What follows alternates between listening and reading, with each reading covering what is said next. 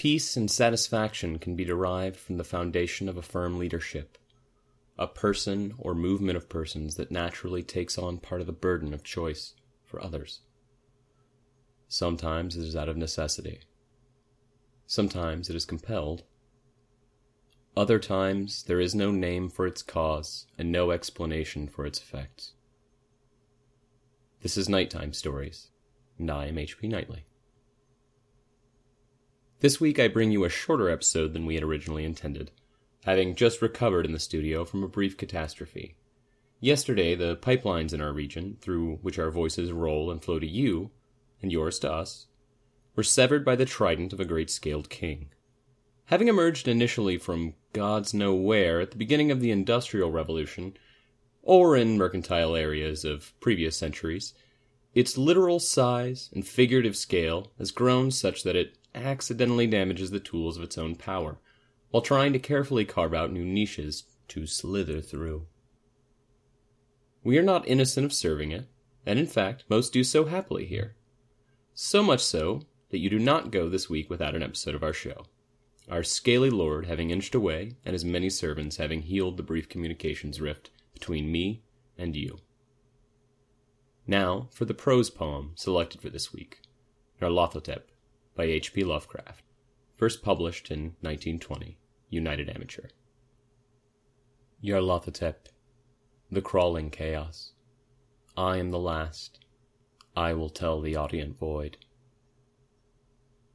I do not recall distinctly when it began, but it was months ago. The general tension was horrible. To a season of political and social upheaval was added a strange and brooding apprehension of hideous physical danger, a danger widespread and all-embracing. Such a danger as may be imagined only in the most terrible phantasms of the night. I recall that the people went about with pale and worried faces, and whispered warnings and prophecies which no one dared consciously repeat or acknowledge to himself that he had heard. A sense of monstrous guilt was upon the land, and out of the abysses between the stars swept chill currents that made men shiver in dark and lonely places. There was a demoniac alteration in the sequence of the seasons. The autumn heat lingered fearsomely, and everyone felt that the world and perhaps the universe had passed from the control of known gods or forces to that of gods or forces which were unknown. And it was then that Nyarlathotep came out of Egypt. Who he was, none could tell, but he was of the old native blood, and looked like a pharaoh. The Fellahi knelt when they saw him, yet could not say why. He said he had risen up out of the blackness of 27 centuries, and that he had heard messages from places not on this planet. Into the lands of civilization came Nyarlathotep, swarthy, slender, and sinister, always buying strange instruments of glass and metal, and combining them into instruments yet stranger. He spoke much of the sciences of electricity and psychology, and gave exhibitions of power which sent his spectators away speechless, yet which swelled his fame to exceeding magnitude.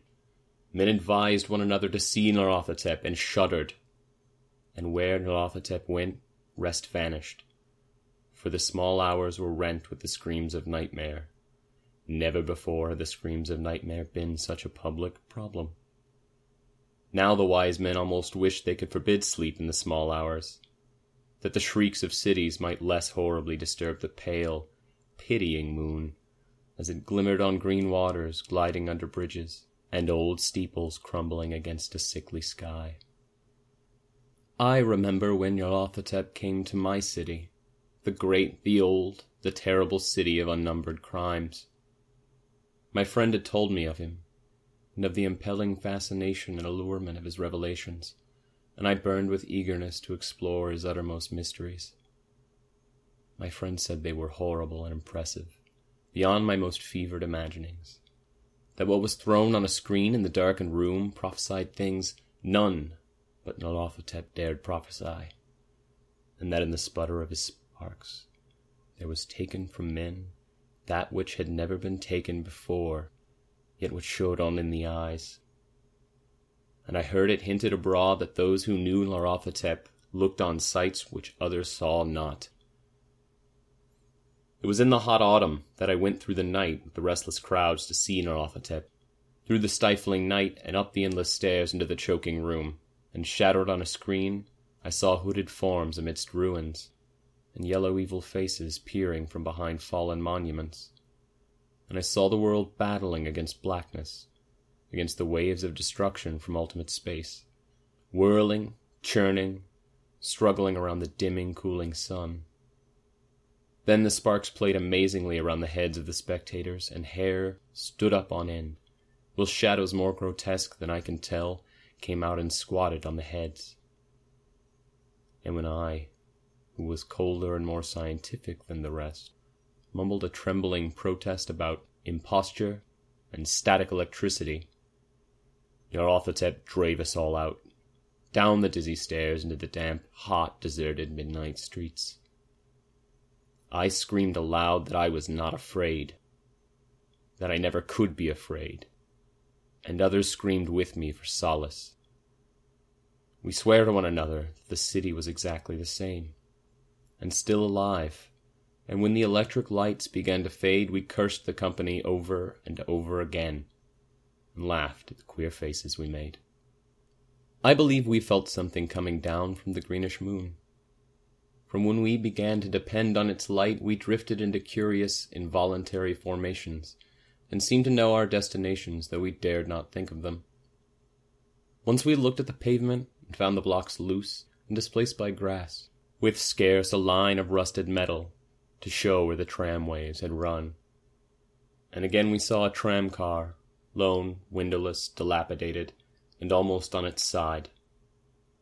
When we gazed around the horizon, we could not find the third tower by the river, and noticed that the silhouette of the second tower was ragged at the top. Then we split up into narrow columns, each of which seemed drawn in a different direction. One disappeared in a narrow alley to the left, leaving only an echo of a shocking moan. Another filed down a weed-choked subway entrance, howling with a laughter that was mad. My own column was sucked toward the open country, and presently felt a chill which was not of the hot autumn, for as we stalked out in the dark moor, we beheld around us the hellish moon-glitter of evil snows.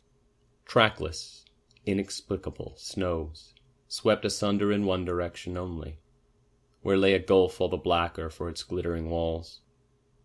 The column seemed very thin indeed as it plodded dreamily into the gulf. I lingered behind, for the black rift in the green-litten snow was frightful, and I thought I had heard the reverberations of a disquieting wail as my companions vanished. But my power to linger was slight. As if beckoned by those who had gone before, I half floated between the titanic snowdrifts, quivering and afraid, into the sightless vortex of the unimaginable. Screamingly sentient, dumbly delirious, only the gods that were can tell. A sickened, sensitive shadow writhing in hands that are not hands, and whirled blindly past ghastly midnights of rotting creation. Corpses of dead worlds, with sores that were cities. Charnel winds that brush the pallid stars and make them flicker low. Beyond the worlds, vague ghosts of monstrous things. Half-seen columns of unsanctified temples that rest on nameless rocks beneath space and reach up to dizzy vacua above the spheres of light and darkness. And through this revolting graveyard of the universe, the muffled, maddening beat of drums, and thin, monotonous whine of blasphemous flutes from inconceivable, unlighted chambers beyond time. The detestable pounding and piping whereunto dance slowly, awkwardly, and absurdly the gigantic, tenebrous, ultimate gods. The blind, voiceless, mindless gargoyles, whose soul is Nyarlathotep. Nyarlathotep by H.P. Lovecraft. First published 1920, United Amateur. Nyarlathotep, and that stands for cool. Feel free to tweet about the show. I'm HB Nightly, or subscribe to our feed at nighttimestories.org/feed or in iTunes. Again, thank you for listening to today's short episode. I'm H.P. Knightley, and this has been Nighttime Stories.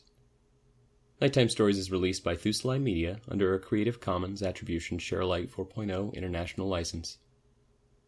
Next week, something different, something the same. But remember, there is no truth here.